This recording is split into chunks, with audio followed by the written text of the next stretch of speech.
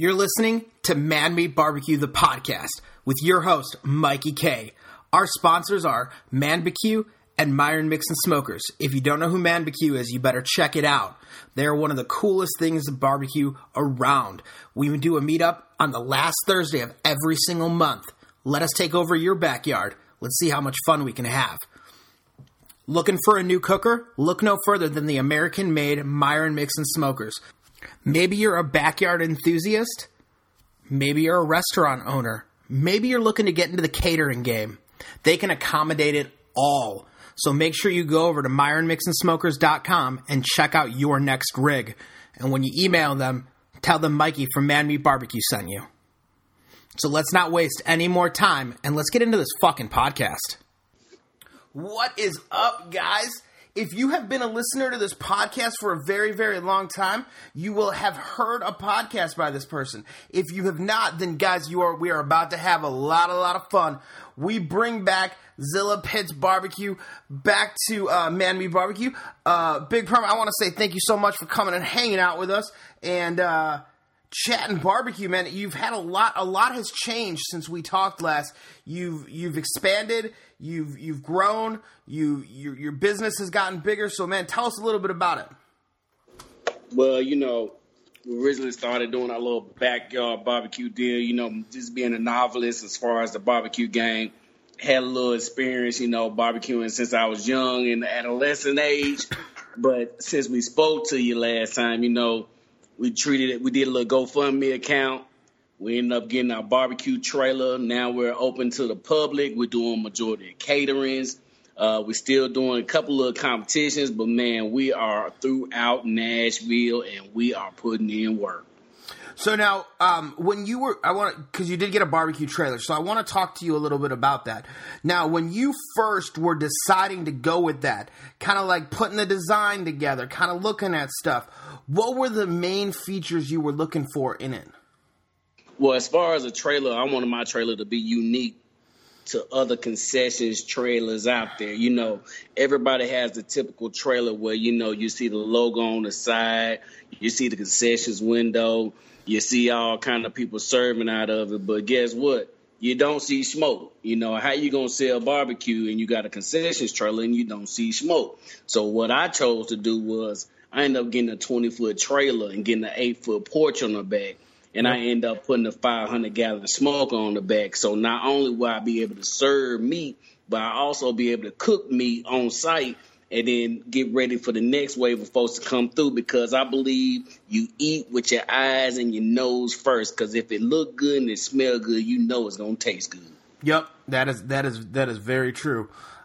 People do definitely eat with their eyes, and it is one of those things when you look at food and if it looks good, it makes you more hungry. And if it doesn't look good, most people are like, I guess I'll try it. Exactly.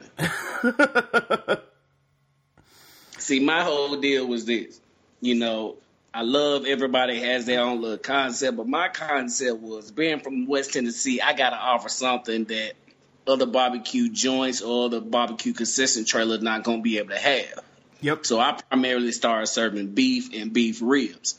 A lot of cats in my area, which is Nashville, Tennessee, they primarily deal with pork, chicken, and other poultries as far as, turkey or, even deer. I even hear people barbecue deer now, just trying to change up the scenario as far as what people have to offer here. But my thing is, I was always raised up on cooking pork. And then we always, as far as beef, we did the Korean style short ribs. Okay. But nobody ever done short plate ribs. So when I start to offer my short plate ribs, not only did the actual size of the bone entice folks, but the actual texture of the bone and them seeing the way that the overall meat looks and smells, man, it separated myself from the other concessions. Now, how hard was that to source at the beginning? Oh, it was just a matter of contacting the right folks to see if I can find it locally, which I could. Now, my deal is I won't go if the product is not consistent. That's basically with anything. If you can't find consistency in what you're doing, then you need to hunt down some type of consistency as far as if you're going to serve food to the public.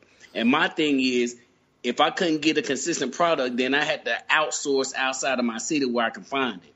Now, for right now, I've been able to, let's just say, stock up. If y'all haven't seen lately, you know, we just purchased another, which we call a meat keeper, which is basically a meat locker. This past November, we cooked for the homeless in what we call Gobble Gobble Give.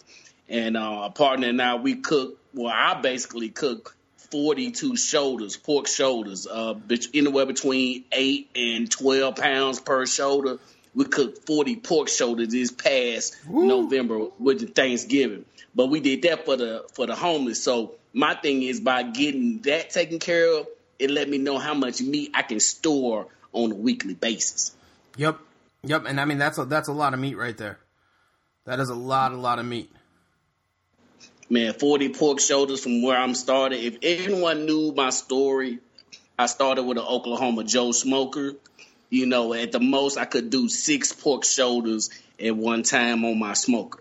Now I can do upwards of like 26, almost 28 with the smoker I have right now. So it's, you know, I don't have to use multiple smokers. It was like an orchestra at one time. You learn how to check your temps and check your fires, and it kept you busy.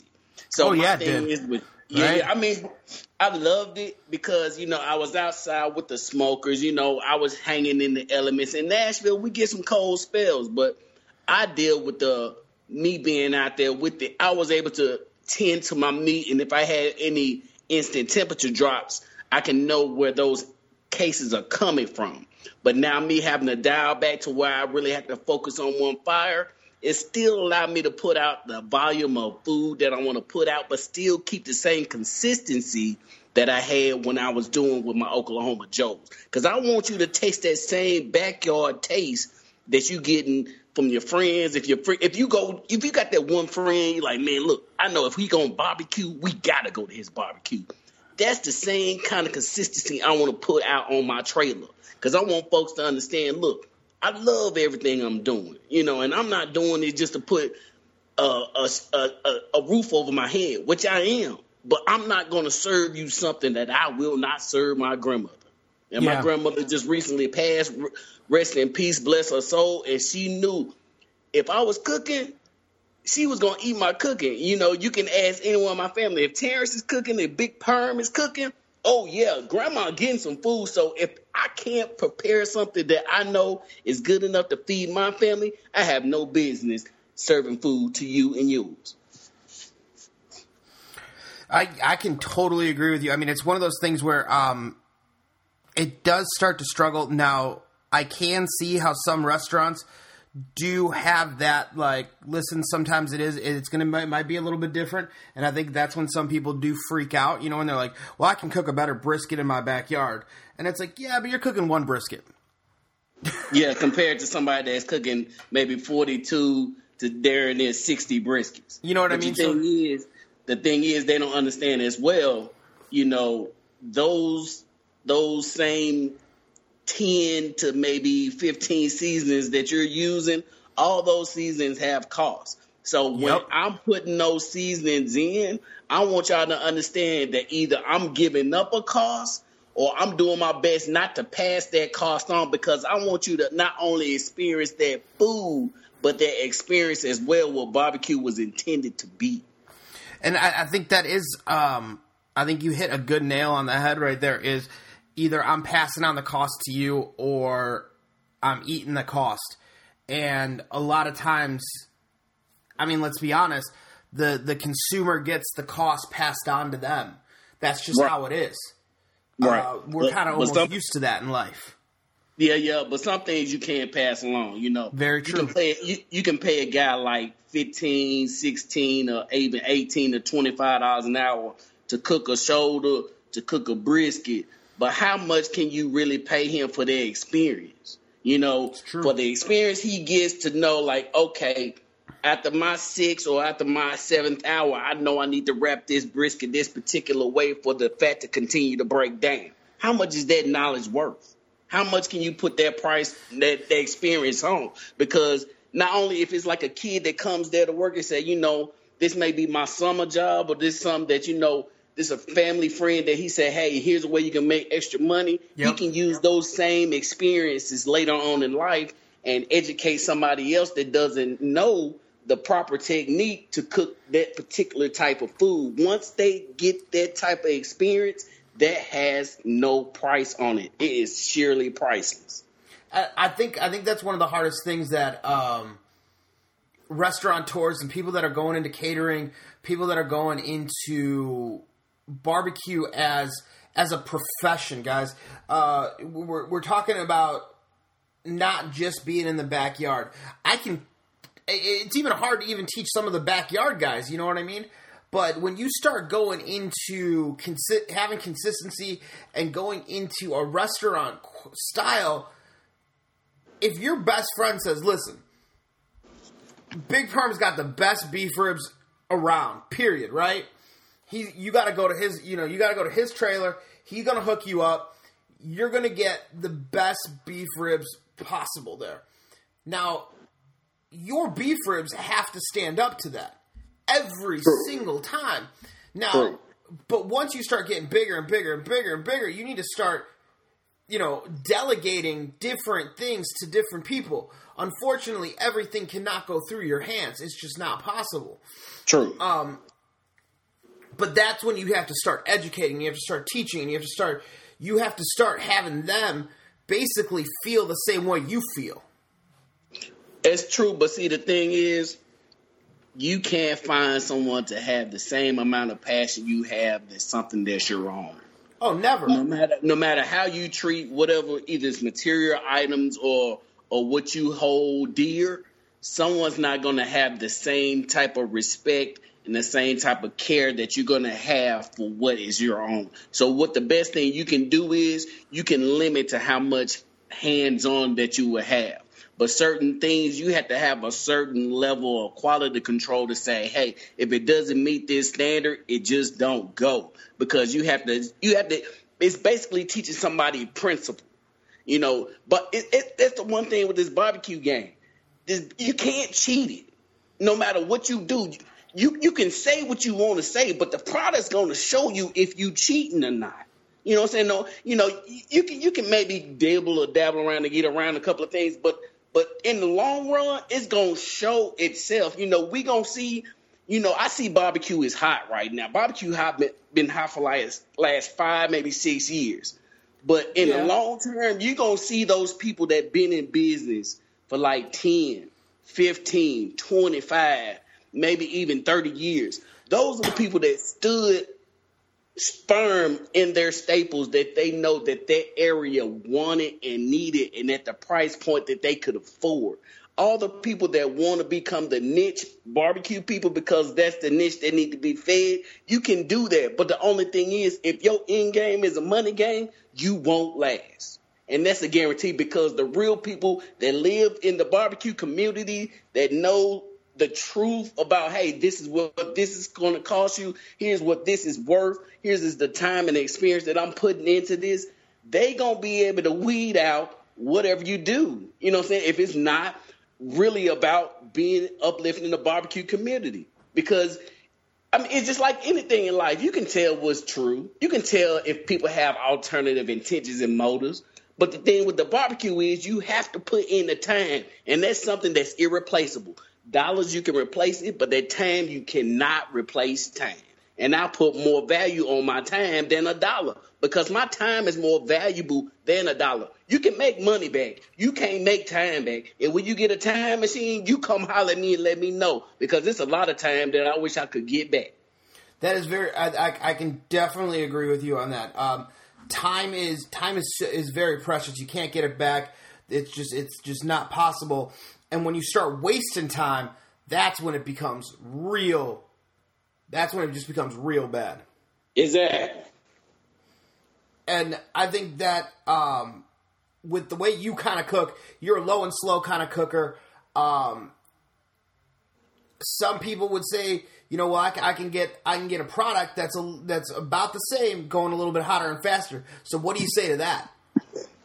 But see, those are the people that, if you do the same product over and over again, you're either going to pass that buck along as far as the type of product that you're going to have to use to get that same yield for a lesser product, or you're going to invest that time because you're going to end up, let's just say, for instance, let's just use for example, Aaron Franklin, a Mike Mills, let's just say, who's another barbecue joint, a Brian Furman out of Atlanta. Those are staples that's going to be there, and they're not using a lot of hot and fast on a lot of anything that they're producing because they know hot and fast, you have minimum, if almost zero margin of error, and you can't do that with barbecue unless you standing over that all the time. That's the reason why a lot of people like, man, look, when I cook my wings, they're like, how your wings come out so good? I can't see how you do it. Because I don't walk away from my grill. When you got stuff on direct heat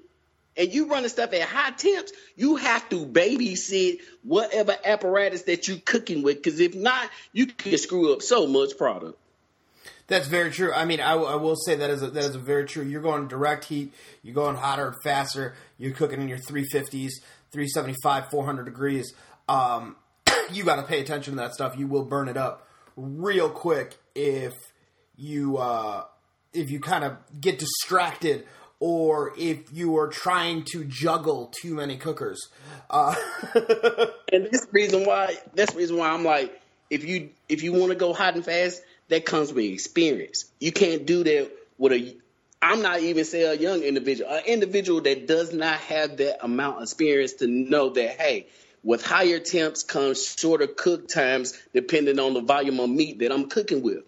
If you don't know that, you cannot imagine how much just time as well as money as well as product that you have to just discard.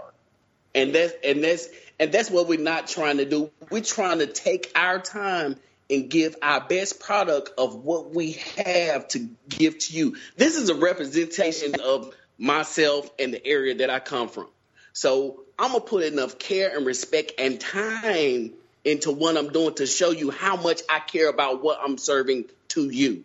This is not just like, hey, man, look, I got some extra time on my hands. I'm going to cook this. No, this is me saying, hey, look, I'm going to take my time and put this pork shoulder in this smoker and sit here and baby it for the next 8 hours to make sure if I break it down, I can break this shoulder down with one hand, and I can show you how easily you can do the exact same thing if you are willing to learn. You know, that's how much time is invested in, and people like, man, short and fast, I ain't got that kind of time. Then this may not be the thing for you, because if you want a barbecue, it's going to take time, whether it's long or short. It's just a matter of what you invest is what you're going to get out of it. Yeah, absolutely. And I mean, even if you go hot and fast on a shoulder, I mean, you're still going 5-6 hours.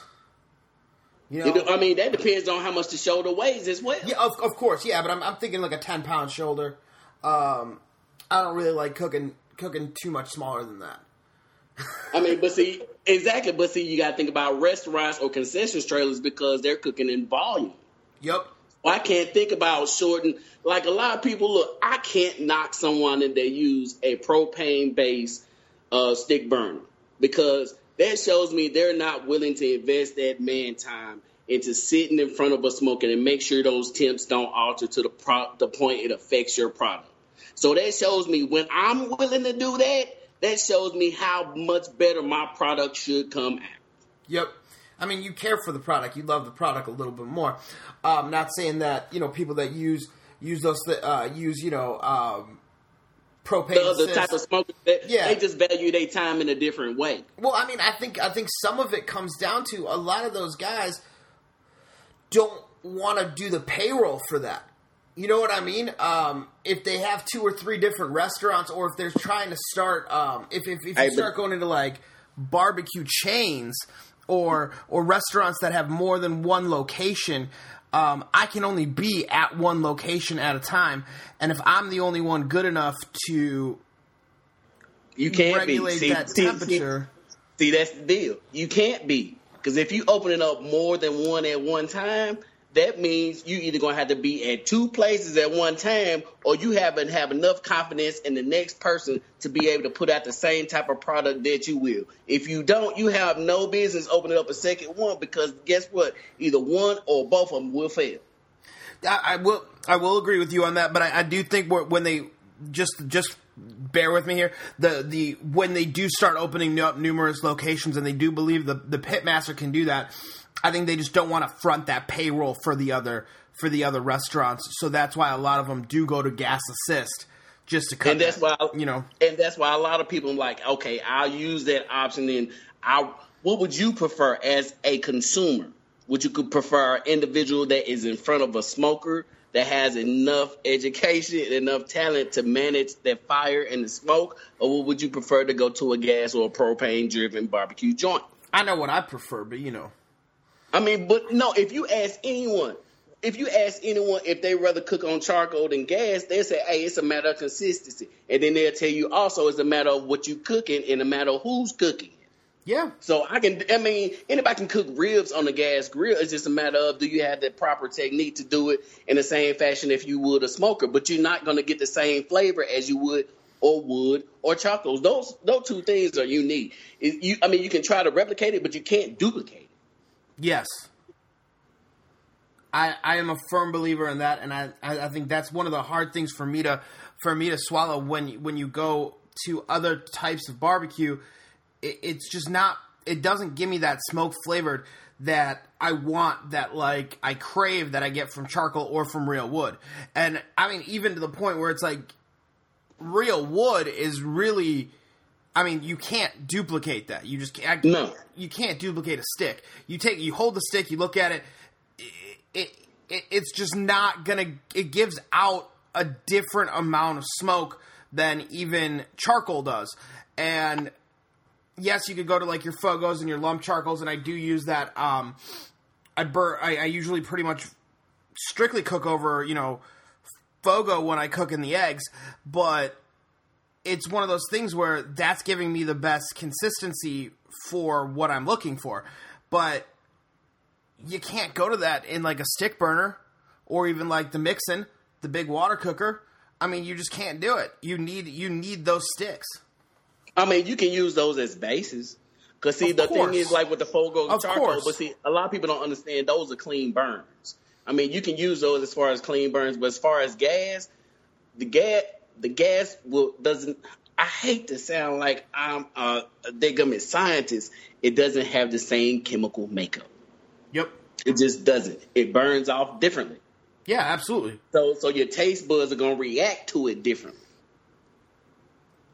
I would agree. I would agree. I mean, it's gonna be a different flavor profile, right? Correct. And I guess it just depends on what you're looking for. Now, I do understand why a lot of guys do it in competition barbecue and stuff like that, and that's because they're going for that super consistent flavor profile that they're trying to hit, and they're also trying to eliminate one part of the I'm sorry, I shouldn't say they're trying to eliminate one part of the steps, but they're trying to eliminate something that they have to like freak out about. It's just one less thing to worry about. I'll put it that way. Well, fire management. Yeah, but ain't that the basis of cooking over a barbecue? Ain't that fire? Hey man, you said it. I already get enough shit. I mean, look, dude. You know that with anybody. Come on, I'm serious. I have no quarrels with anybody, but my thing is, that's the primary basis of barbecue. I mean, any kind of smoke, anything, it needs some kind of ignition, a flame. Of course. And I will agree with you. And if we go down this dark hole, we have to be brothers here, and we have to stick together because I already get enough hate mail from it. And I'm already probably people already fucking hate me enough for it. Let's be honest. Oh, you know I'm right. Don't. I know, man. Look. I have no quarrels. If that's how you want to cook, I'm cool with that. Because guess what? It's your money. You're paying for it. Sure. But my thing is this: the way I was raised, the way I grew up in West Tennessee, Brownsville to be exact, we was taught to cook over fire. We truly were. I mean, There was no other way. And I don't think you can get a better product. I mean, it's been great for me so far. I mean, I don't have any problems with where I am right now. I know next year is going to be a wonderful year. I mean, where I am right now is where I need to be. And I can't be upset about where I am right now as far as, the growth of my business, because it's growing exponentially and I can't be even happier. But my thing is this, I will not, my wife looks at me and said, golly, there's some things that you won't break on. And I'm like, barbecue is that one thing.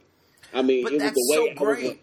That's so fantastic. You know what I mean? And when she says that to you, be like, it's my love for you and barbecue. You know what I mean? You can kind of twist it there. Yeah.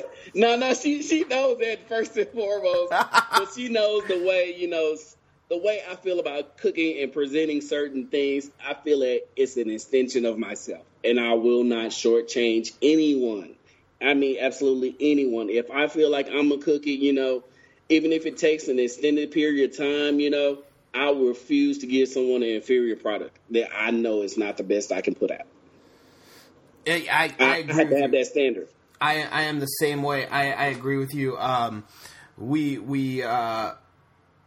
went into. I'm in the barbecue, fully into the barbecue business now, and it is one of those things where I will not put out a worse. I won't put out a worse product to save a buck. It's just not worth it.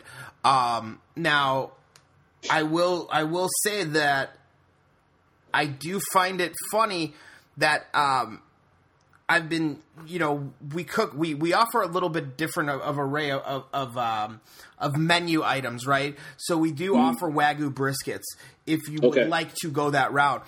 And it's insane how much quicker those damn things cook than like primes. I swear it's just insane how much quicker. And I always have to almost remind myself that I'm cooking a Wagyu brisket when I am, to not deviate from the steps of cooking that Wagyu brisket and treating the meat the way it needs to be treated, right?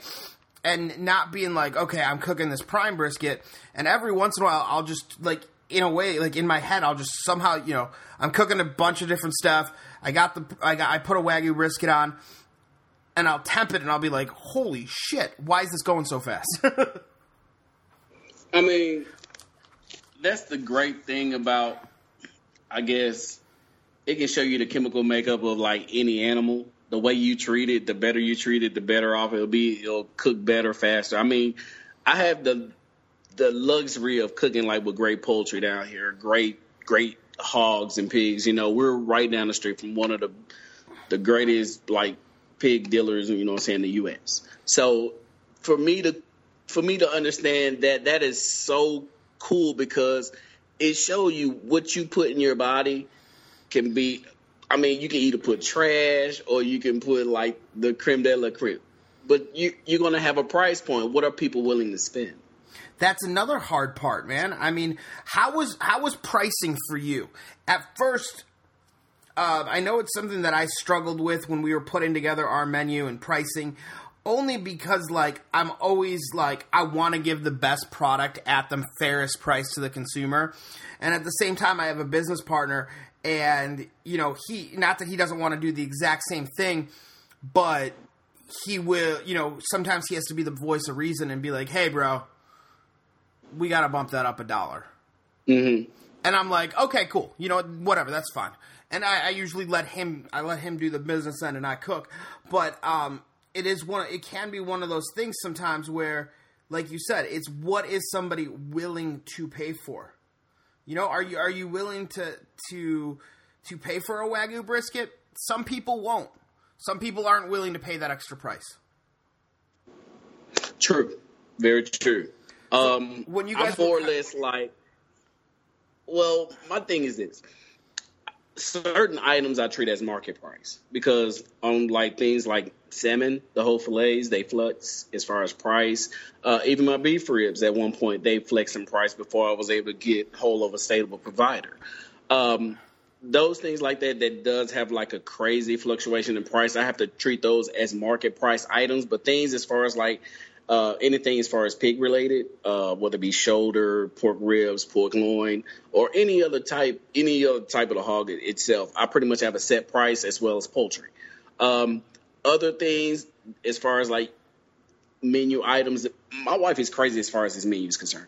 Our menu kind of rotates as far as the seasons go. We have a spring, summer, and a fall menu. We just don't have winter because a lot of winter time we're doing a lot of winter catering as far as holiday parties. Our thing is like in the fall time we really serve a lot of heartier foods that you can use a lot of large proteins to fill that up, so it doesn't hurt your price point. Yep. Now with stuff like if you order, let's just say 20 slabs of ribs, something like that.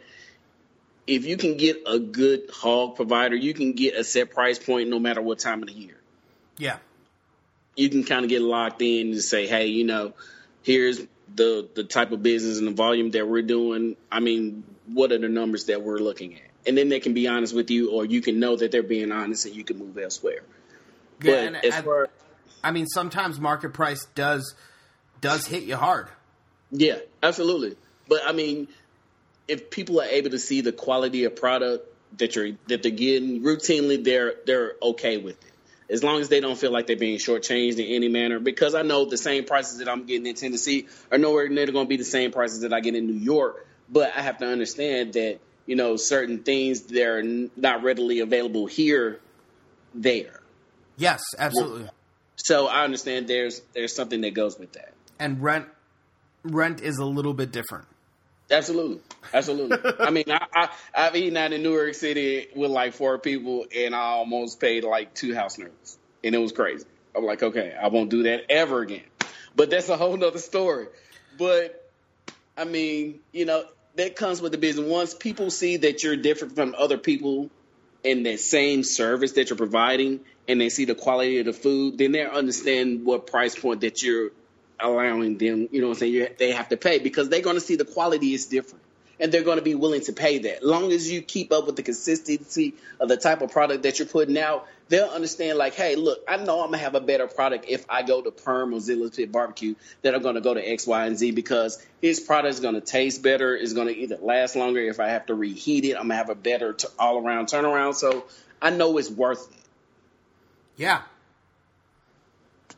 I couldn't agree with you more. It's one of those things where, like, if you're going to a place that may charge a little bit more, but the product is worth it, a lot of people don't have a problem paying it.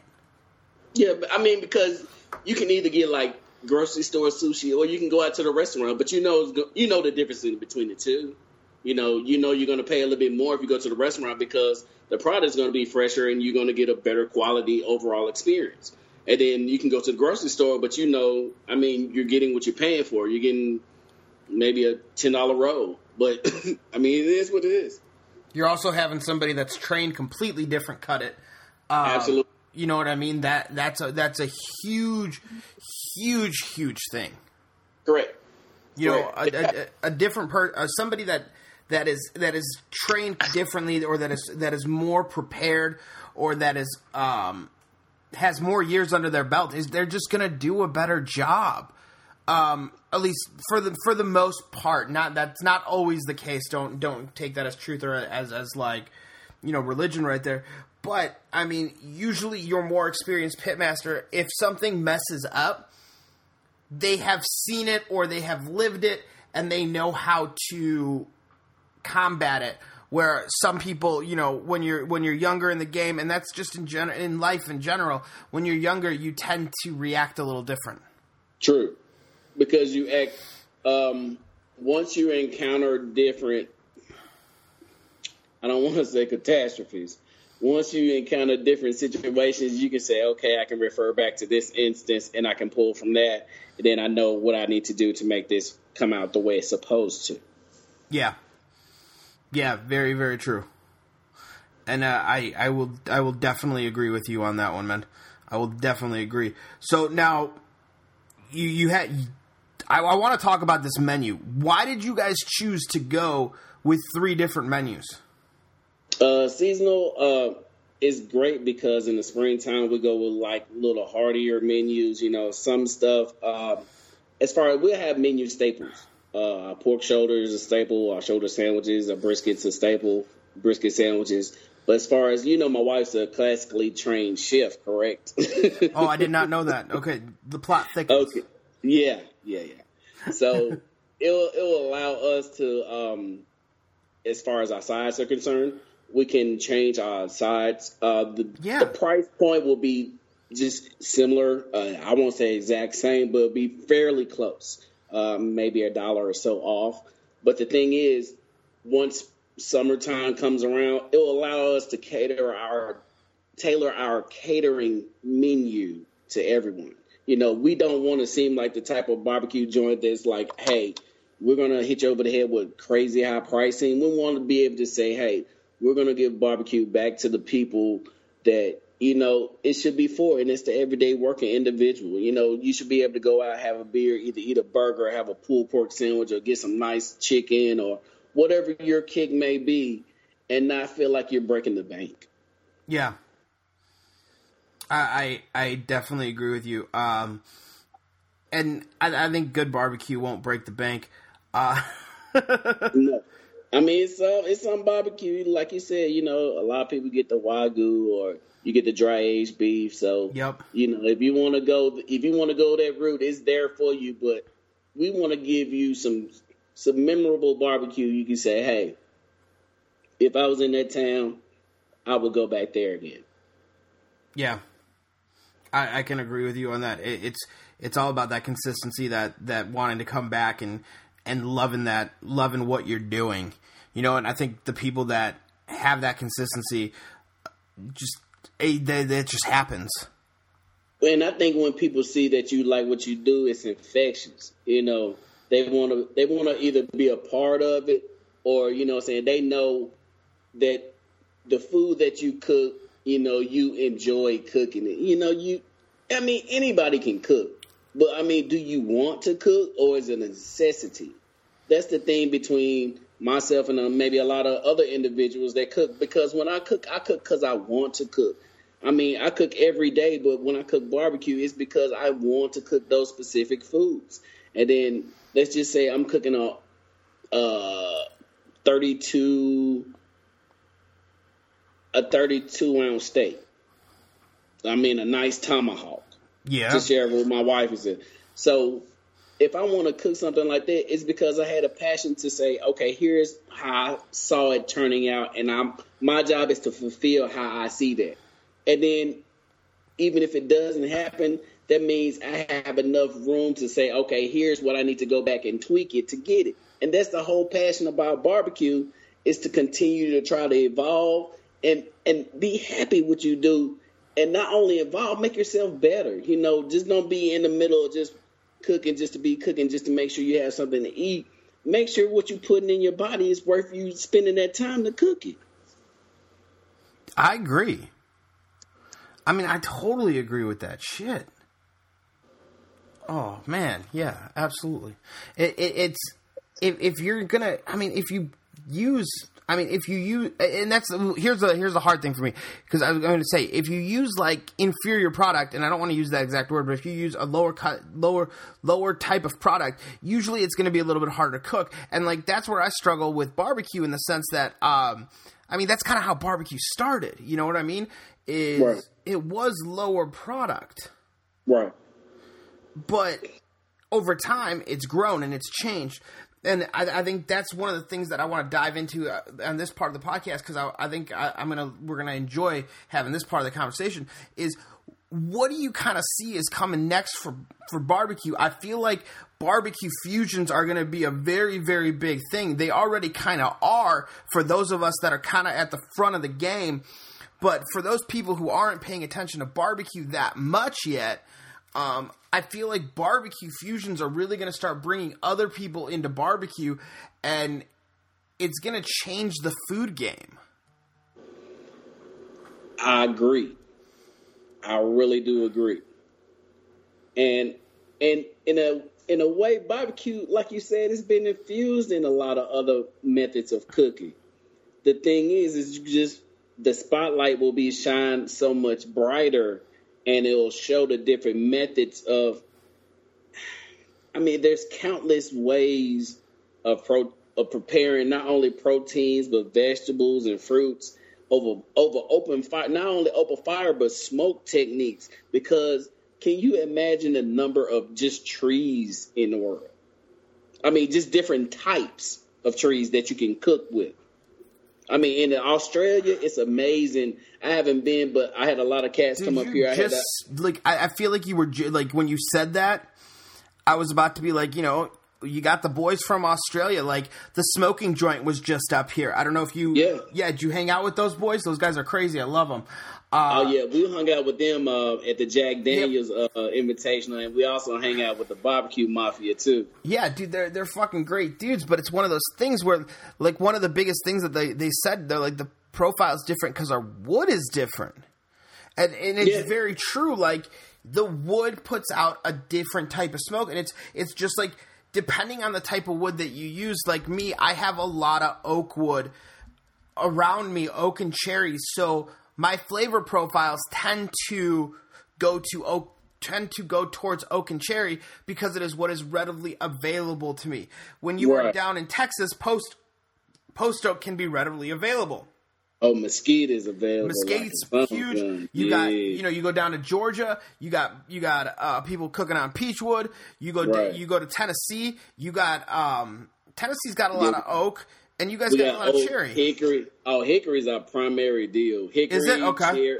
Hickory, cherry, and we do have oak as well. Yes. Yeah, so you know what I mean? And it's each little region, wood is readily available, or which wood is readily available, that is what actually helps create that flavor profile of that type of barbecue. Well, not only that, but the spices in that region as well. Absolutely, yeah, absolutely. And I think what people tend to forget is, like I said, that wood is a flavor profile. You have to make sure that you're using it as almost a spice. And then the other thing that people don't think about, like we got back when we were talking about earlier, if I'm using that wood as a flavor profile, that means you have to be using that gas as a flavor profile also. True. Right? But see, the thing with gas is it should burn a cleaner flame. It should, I mean, it does give off an odor. That is, there's any kind of flame gives off some type of an odor, yes, because you have carbon monoxide and all that stuff all put, so yeah, it has to give off an odor. But I'm just saying, like, you know what I mean? It doesn't give off such a strong flavor profile, right? You know what I mean? Mm-hmm. It's just not there. The combustion isn't there. It's just not there. Burn. Yeah. I mean, it depends on the temperature it burns at. If it's burning at a high temp, then it's almost invisible. Yeah, that is true. Yeah, that is very true. And I think it's very interesting that you kind of said it that way. And I think the big thing for barbecue, like I said, is the fusions. I think that's going to be huge. Like your wife is classically trained. You can't tell me that she's not trying to put in French cooking into barbecue. Well, I don't know if it's French cooking. I might as well say she's been doing something with some sides, man. Because she done her internship in Louisiana, so yeah, there's some French influences going to be coming somewhere in there, I believe. I know it's in our fall menu, absolutely. But see, there's nothing. I don't think there's anything wrong with that. No, it's absolutely nothing wrong with that because the way that the actual proteins or whatever protein that I'm using in whatever stews or soups that we're using at that time of year, it enhances the flavor of that particular dish in that manner. It just depends on how we're cooking it. And I mean, it's anything with fire and flavor, you transform a dish as far as the flavor profile. That's true. Yeah. I mean, there is nothing that I'm not trying to cook in a smoker. No. You know what I mean? I do got one holder. So I gotta stop the whole podcast because I gotta really put this out, okay? Go for it. All right. The whole time I've been cooking since I've been 16, so that's since 1994. And not until maybe 4 years ago, in the barbecue time I've been cooking, have I heard somebody say better. Ever. We never said better in the barbecue industry. So we always said different. So if I ever hear anybody say, hey, man, I heard this guy's barbecue is better, I'm going to stop you. Because, and the beauty about barbecue is no one's barbecue is the same. Very true. No one's barbecue is the same. So if you want to, if a lot of people go in competition like, man, I got ranked this, I got ranked that. I'm like, look, man, they just like this individual barbecue a little bit better than theirs. But not everyone's taste buds are the same also. Exactly. It's different. That's why I say it's different. Yeah. You can be trained on how you should taste anything. But if I like sweet and you like sour, we're not going to like the same. That's true. So I don't like the word better. I'm like, man, when I come around to people and they talk about the barbecue and how much they love I might barbecue, steal this, though. That's I'm cool. not going to lie to you. I like this. What? I might steal this train of thought. I think I'm going to implement it into my life because it's definitely something that it's not that I haven't thought of that kind of concept before, but I like the way I like the way you're saying it. Yeah, because a lot of people like, man, I think this guy barbecue is better. I'm like, well, what makes it better? Because he does this or he does that to it. I say, okay, but you like that flavor profile. Exactly. So what if I do the same thing? Is mine better? If we go and we use the exact same techniques, methods, and everything, will mine be better? If I cook it on my apparatus, would it be better? There is no way to differentiate better. It's different. And that's what makes barbecue beautiful, because I can cook however I want to cook. As long as it's not burnt and it's not it's unedible, we're good. I'm not going to serve you anything that I can't serve my grandmother. I promise you that. But see, the thing is, people talk about, man, my food is better, or, man, my food wasn't at its best. I'm like, no, man, your food was just different. They may not like it, or somebody else may not like it, but I'm sure there's a group of individuals that love your food. Now, here's the one thing that I will say. I think that's when you start getting into that hardness of, this is better, that's better, blah, blah, blah, blah, blah. You saying like, well, if I cooked it that way, would it be better? Not always, or maybe, but it also has to deal with everyone cooks a little bit differently. Exactly. No, there's no cooker that's like, I can give you all my recipes, right? And I can tell you exactly to a T what but it won't is. Be the same. But it ain't gonna. It's just not gonna be the same. No, I promise you, because the time and the experience and the methods alone will be absolutely different. Yeah, you know what I mean. There's nothing you can do. That's the reason why I don't say better, because it's different. That doesn't mean it's bad. I love people that do something that's not in the mainstream, that's unique. You know what I'm saying? That breaks off, that shows, hey, you can do something different and still be looked at, as unique. I mean, do your own thing, be in your own lane, provide something that no one's seen before. Yeah. I mean, do you, right? And Correct. Then eventually it's only one you. And then eventually either people are going to love you or they're going to hate you. One or the other. It ain't, and as long as you do you, though, then I can sleep at night. Then, what regrets are you going to truly have? Even though you gave your complete effort and put your everything into that one task. You can see, like, hey, look, I know where I stand. Yeah. Like, I hear, I know I put my best cook out there.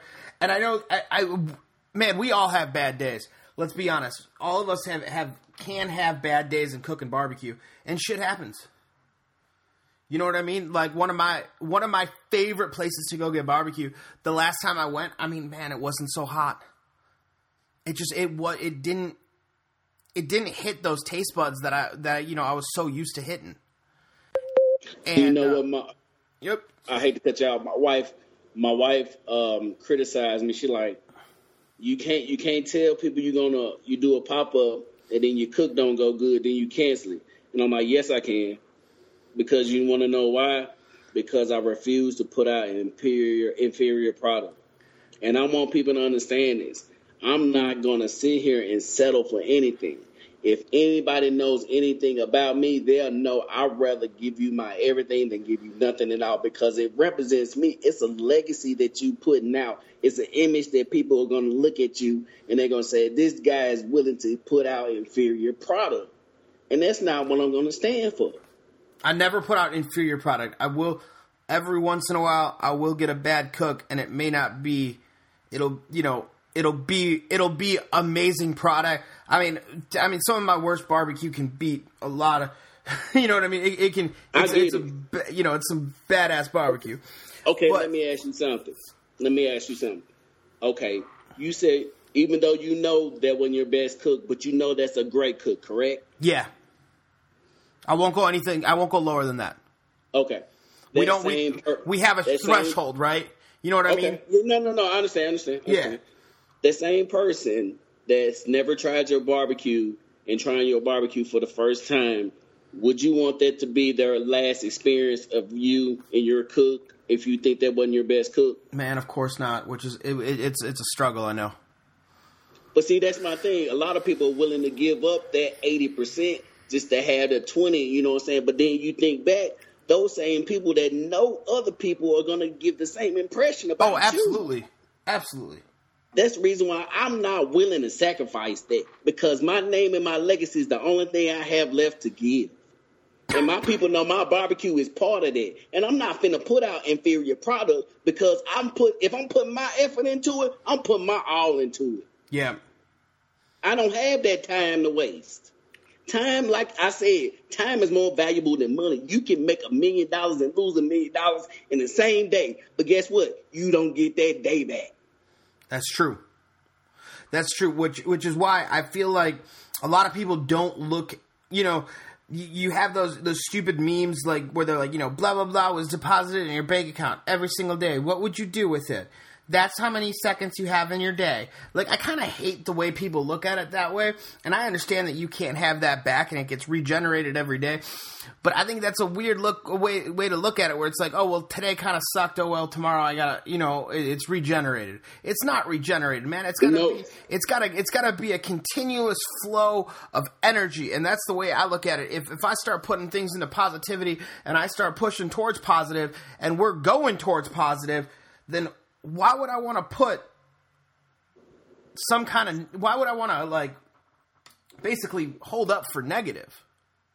Exactly. No, makes sense. But see, that's the reason why I'm like, a lot of people like, man, look, I want you to be father in your barbecue game, Perm, but I understand you taking your time. But they know every time I either cater an event for them or I go out in public, they know what to expect as far as my product. And they know what to expect as far as my customer service, because I'm not gonna just cook and be like, you know what, I'm dead dog tired. I can't do. Look, man, look. No, you gotta put the game face on. Man, no, it's not just a game. I love interacting with people and know they enjoy the effort that I'm putting in to make sure that they get something worth spending their money for. It almost, you know what? I feel like what you just said is, it's so true. It's like, you're tired after a cook. Don't get us wrong. Long cook. But then when they come out and they start trying that food and you see their smiles, it re-energizes you. It's almost like they took the nap for you. Yes. Right? At least that's how I feel. It's like, shit, dude, I can keep going. Dude, you want to know the funniest story I ever had? I'm not going to say who it was for, but I did a catering for a music artist. Now, I took them some food, put it on display in their kitchen. And the first thing one of the guys said, man, look, it looked exactly like your photos on social media. And to a point, I was surprised, but then I got to thinking, people got accustomed to big chain stores showing you commercials with fantastic looking food, and then you open the box, it look like garbage. So why would you eat it? Shit, when's the last time you saw a Big Mac look like a exactly. Big Mac? So I had to think, I'm like, okay, for the first time, he is seeing something that is actually what it intended to look like. The advertising is real. It's not. It tastes exactly. Yeah. Like you should. That's what you should be paying for. I feel you, dude, and that's the hard thing is it doesn't always happen that way. I know, but see, that's why I want people to understand that that's where my principles are. I'm not going to give you something, like I said, you're going to hear this about 2-3 times, or even 4-5 times. I'm not going to serve you something that I'm not willing to sell my own grandmother. I won't do it. I just won't, because I love her to death. Now, I won't do it. Now, here, let me ask you this question, and this is going to be a hard question, because I feel like we have an internal struggle as a barbecue person. When you try, I feel like even when it's like, when I'm like, dude, I hit everything on point, you ever feel like, man, but I could have done a little bit better? Like, you always push yourself a little bit more? You're supposed to. If you don't, you become complacent, and then you lose. You're supposed to push your threshold to want to be better. Yeah. Well, yeah, of course. No, and I just think that, it's so hard. I think it's almost like an internal struggle where you're like, dude, I just put out some of the best barbecue, but I could have made it. And then when people are like, oh, isn't it amazing? Like, in my head, then I'm like, then I start like going through like, no, shit, no, I could have made it better. But see, the thing is, if they think it's amazing, then you've done your job. Yeah, that is absolutely true. You got to think of it like that. But see, the thing is, if you know you can do it better, the next cook is for you to attempt to do it better. Look. Oh, yeah. The beautiful thing about barbecue, man, is about what? You got time. Yep. If you ain't got nothing else, you got nothing else but the time to perfect your craft. And if you ain't perfecting your craft, guess what? Somebody else is perfecting it. Yeah, that's why I'm like, you can't shortchange this, man. You can't. You can see it, and you know it. I mean, for people that don't know that, if you eat barbecue long enough, you'll be able to tell with any other food if they didn't take their time and cook it right, because it's supposed to taste a specific way. And I feel like, man, that's a struggle that I have in when I go places and I try their food, and people are like, especially now, like a lot of my friends know know my barbecue game, know what we're doing, and it's almost like they're looking at me, being like, "Well, what do you think?" And I'm just like, certain places that you go and they have this great name, they have a big reputation in the city or whatever, and you try it and you're like, man, the quality's either gone down. But it's like, you can't go with no expectations. Oh, the absolutely. Thing is, you got to go open-minded. But like I'm saying, like when you taste something and the product doesn't taste, like that was cooked over gas. You know what I mean? Right. And it doesn't have that smoky flavor that you're used to. Right. Or if you get to talk to a pitmaster and you ask him a question and he gives you the completely wrong answer, it kind of turns you off. Right. But see, that lets you know what people in that area are accustomed to. Oh, no, don't worry. The lovely pitmaster that I am speaking of, anyone, it doesn't matter what area you were in, he was incorrect. I won't say what barbecue restaurant it was. I won't say where it was, and I won't say his name. But he's like, I am your pitmaster. I'll answer any questions. And I go, what wood do you guys smoke over? And he goes, we smoke over hickory because it is the lightest of all barbecue woods. Okay. Like, you lost me, bro. Good. I'm out. You don't know anything about wood? Yeah. We're all fucked. All right. Wow. We started there at the beginning. Man, you lost me. Mm-hmm. He did a walk-off right there, bro. Yeah, right? I mean, but shit happens. So now, like you said, you guys got a lot of stuff coming up in the year. Trailer's clearly going to be a little bit busy. Now, when you guys do pop-ups, do you guys do them? Do you cook on site? Because, like you were saying, you almost. And tell me if I'm wrong, but you almost run your pit twice in the sense of you start your first one, start running that pit, fill it up, and then pull, and then reload so that it's still cooking while you're serving. So you even get a little bit longer of a serve time if you're cooking a sold out, right? Well, what we're going to do is we're going to do a 2-cycle cook. Well, I like to call it a 2-cycle cook. And what it is, we'll cook first for the 11 to 1 p.m. crowd. And then while we're at the 11 to 1 p.m. crowd, we'll go ahead and get ready for like the late afternoon or evening crowd. Yeah. Like after people go ahead and start either going to social events or clubs or whatever it may be, the nightlife people, once they getting intoxicated, they're going to need something in their system, because a lot of the breweries had us come out and really gave us a great idea that people are going to really need food to kind of sober up before they go home or catch an Uber or whatever it may be. Yeah. So we're starting to hit the nightlife and find out the nightlife is a really good area for us to be. Number one, all our meats are pretty much either cooked or almost cooked at that point, so they're at their freshest point. And fresh is money. You know, once people get fresh food, and we start doing stuff like wings at the afternoon or the evening time, you know, they come piping hot off the grill. And a lot of people don't know that if you get grilled wings compared to fried wings, not only are they healthier for you, the ladies love to hear that they're healthier for you, but they taste so much better because the wings, the skin is just so much crispier. And it just goes, man. I mean, it really goes. So by the time we get done with the second cook during the first selling point, we're pretty much wrapping everything up then and kind of getting a little downtime, just refilling everything up, getting ready for the second push. Now, something I'm toying with, and it's something that we've kind of started playing with in with our pop-ups, is we're starting to do a smoked fried wing, right? It's one of my favorite wings. We implemented an air fryer instead of your regular grease fryer. And that air fryer, I mean, it's insane how well it works. Right. It really is, and it's given me the same crunch consistency that I could get either off a cooker if I crank that heat up, which for some of our breweries we're not able to actually have a cooker right next to us where we are serving.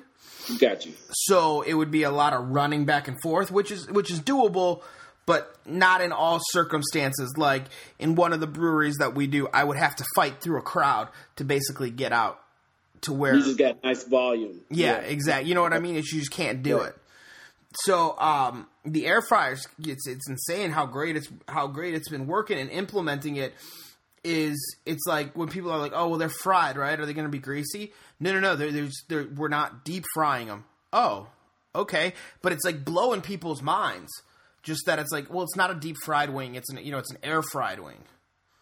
So what's your turnaround time? From turnaround time after wing is smoked, it's about 5 minutes. Okay, that's cool. So not horrible. No, not at all. You know what I mean? It's about 5 minutes, depending on the order size. Now, if I get a table of 20 everyone's ordering 12 wings, it's going to be a little bit longer. Yeah, but they'll wait for freshness. Of course. Everyone will wait for I love how everyone will wait for freshness, because I feel like we are in this like Insta world, you know what I mean, where everyone's like, I just want something fast. Let's go something fast. And it's like, man, don't you just want something good? Like sometimes I can't give you fast and good at the exact same time. Sometimes I can give you amazing, but it's going to take a little bit longer. Like, aren't you willing to wait for that? Man, we live in the microwave era, man.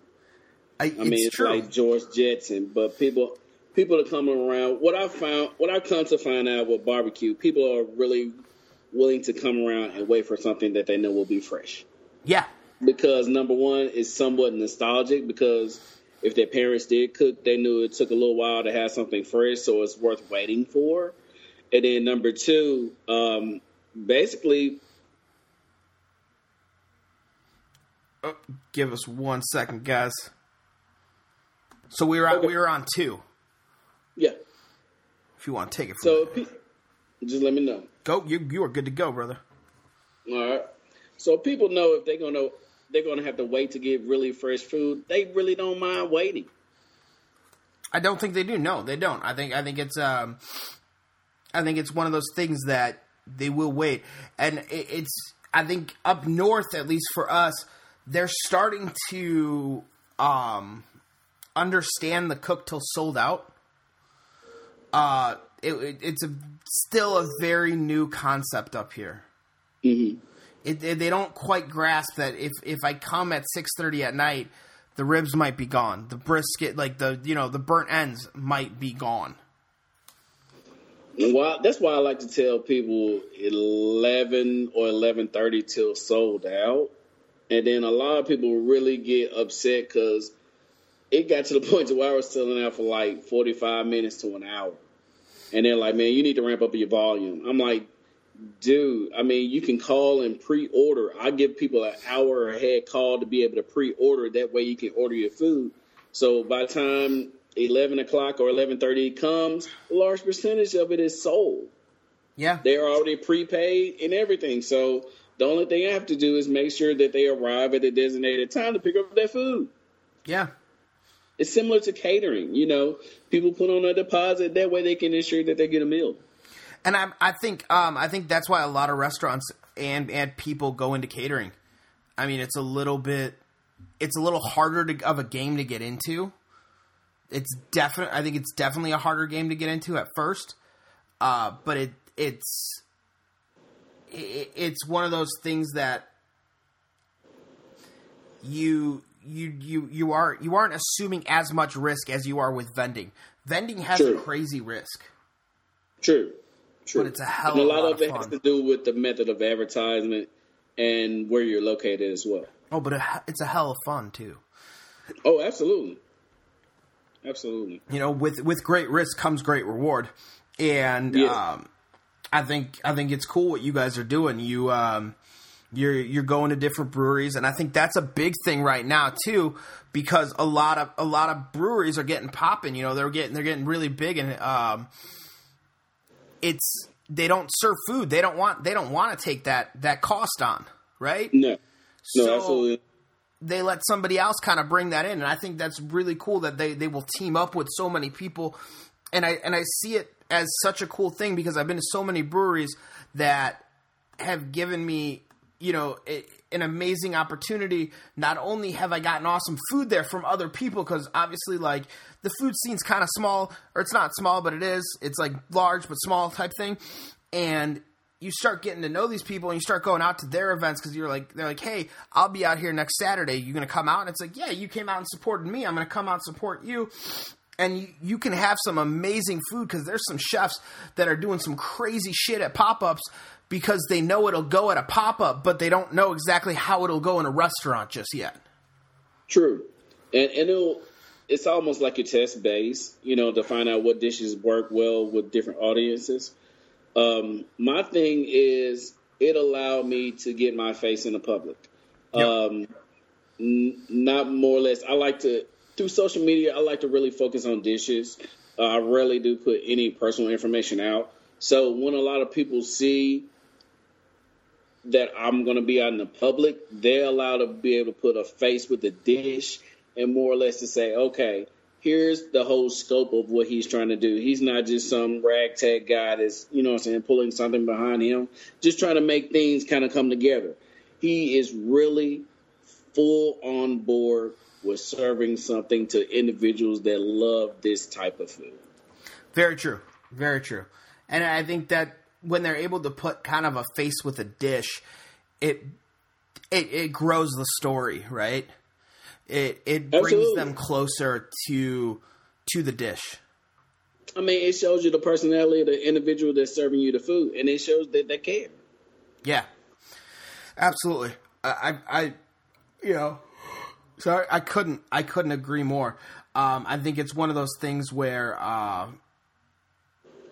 it's just like chefs, you know what I mean? You get a chef that comes out, they talk to you, you see, you know, they tell you like why they love this food so much, and I can think it's any food person when they start telling you about like what the dish meant to them or why they did the dish what way, it really, really brings you closer to that dish. Yes. Yeah, I mean, yeah, every dish has its story. I mean, and once you see the individual that's making the dish for you, it gives you a piece of their story or what they're trying to serve to you, a part of their story. And I mean, it's always supposed to remind. I mean, a lot of my favorite dishes remind me of childhood, right? It's just that's what brings people happiness, you know. And food in general, you know, you can't think of a good family moment without food in it. Like, let's be honest. Absolutely, there's always food.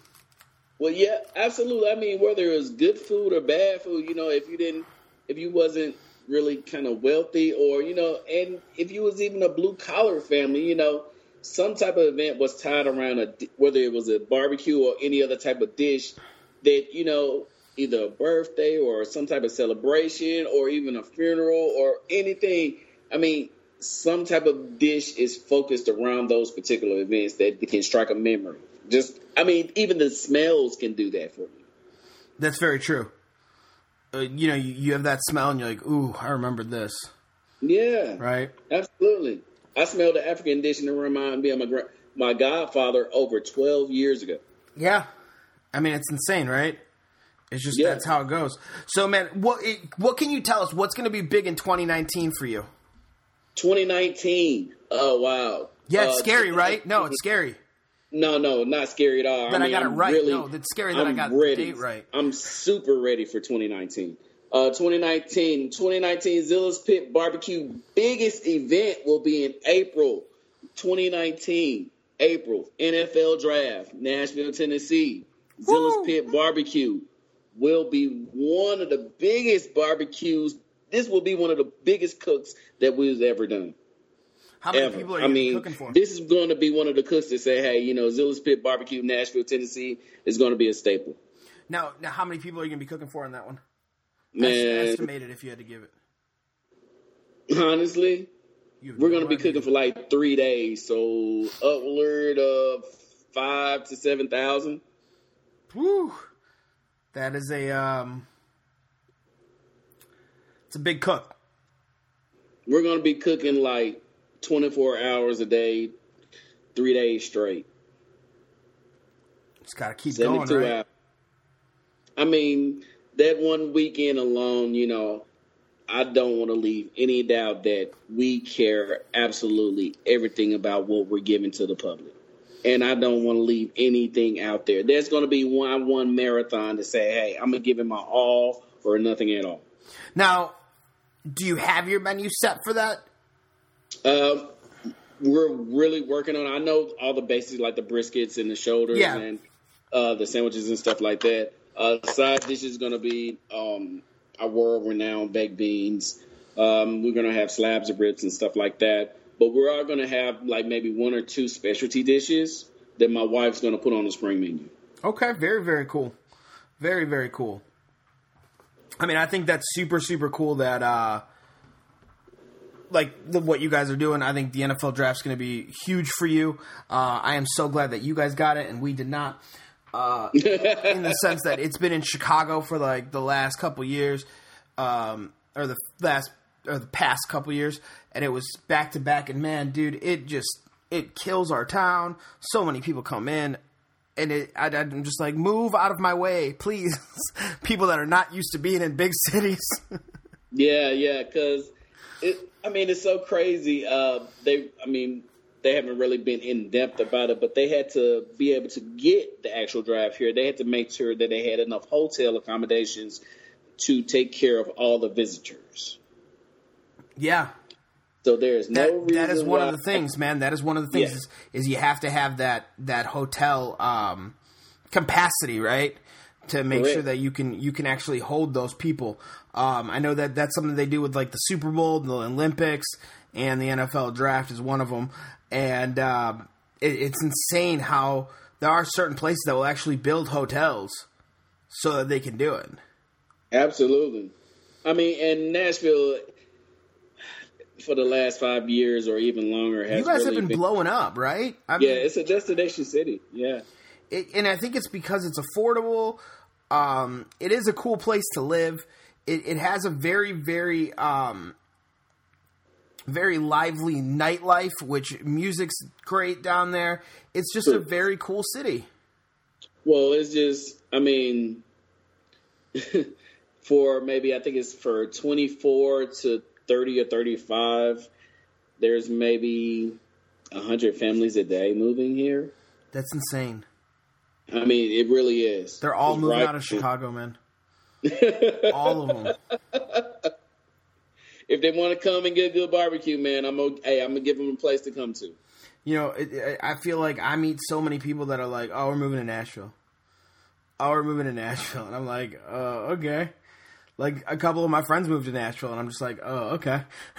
Like everyone's moving to Nashville.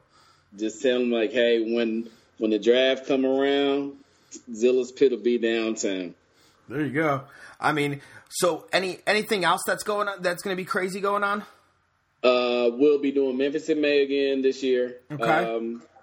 Finna wrap up some details on Memphis in May, as well as I'm really just focused on making sure I get this trailer out and about, man. And we got a lot of big things in West Tennessee. We have a blues and jazz festival that we're going to take part in, and it's just going to be wild. I mean, I don't really see myself stopping next year. I mean, I pretty much prepared for this.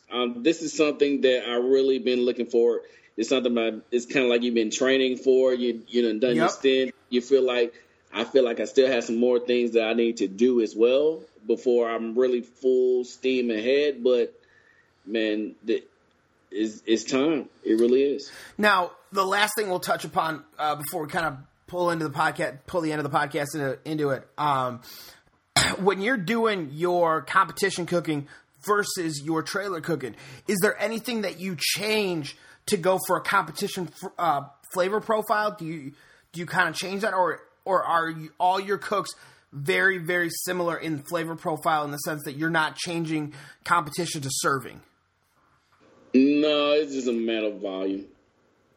Okay. It truly is a matter of volume, because I feel like if I'm going to start doing more competitions, which I don't see myself doing, that means I need to go to stuff like judging classes and stuff like comp schools, because I wouldn't serve myself justice to go to a comp class if I did not go to a comp class and go to a competition, because you're already starting in the weeds. You don't know what profile or what type of taste they're looking for. You're just cooking the way that you're accustomed to cooking. But when you go into barbecue competitions, you're cooking for a way that they want you to cook. Yeah, absolutely. I mean, so you kind of have to hit a flavor profile, because if you don't, no. I mean, you can get judged high, but chances are you're not going to get reserve or grand, because you don't know what flavor profiles they want. You're cooking for the way that you're accustomed to other people liking your food, or you even liking your food yourself. And people are similar in taste. They like the way you cook as well. But that may not be how the judges are critiqued to judge. And I think that's one of the things that I think some people get that smack in the face when they go out and do competition barbecue for the first time, is everyone's been telling them, you know, your ribs are the best ribs you've ever had. And then they come in dead ass last on ribs, because they cook to their flavor profile, not exactly a competition flavor profile. Yeah, and that's why I'm skewed on what I say about the word better. You know, it's just different. And I really do mean that, man. I can't, it's great to say, okay, look, I cooked in a contest and this guy trained me how to cook this way and the judges liked it. So they gave me first place. But what to say, okay, my grandfather been teaching me how to cook this certain method, but everybody in the town loved my food. But like you said, my ribs came in dead ass last. But I got a whole town they're gonna fight over some of my food. Yeah. No, yeah. I mean, it's just a different. It's a different. It's a different. It's a different beast. Let's put it that way. Yeah, that's the reason why I say I don't say better. I really don't. So, man, dude, I want to say thank you so much for coming on the podcast, hanging out with us, and chatting barbecue. So I kind of changed the way that I end my podcast here, and I think it was kind of cool how we were talking about wasting time. So earlier in the podcast, so this will all tie it all together, right? If you had to go back in your barbecue journey to when you first started and give yourself 3 tips to either shorten the learning curve, help you out, what would they be? Number 1 will be continue to cook round clock. If someone has any type of advice, make sure I stick to my guns and don't let a lot of other filters come in. That's number 1. Okay. Number 2. My number 2 would be never second guess yourself. Okay. Number 3. Number 3.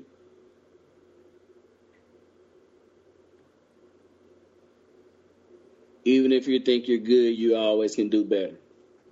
There you go, man. Those are some 3 really heavy hitters. So, man, I want to say thank you so much for coming on the Barbecue Podcast, hanging out with us, chatting barbecue. If you can do me a favor, tell everyone where they can follow your journey on the internet, where they can find you at, how they find out about your pop-ups and all that fun stuff. All right.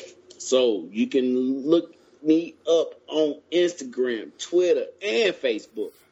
Instagram is Zilla, ZILLAS _PIT, that is Pit, _BBQ. You can also look me up on the Twitter and Facebook. You don't have to put all those underscores in, just regular Zilla's Pit Barbecue. Dude, that is just badass that everyone can look you up and do it all. And you are doing some badass stuff, man. So thank you so much for coming on the podcast, hanging out with us, and chatting barbecue, man. Man, awesome as always, man. Good talking to you.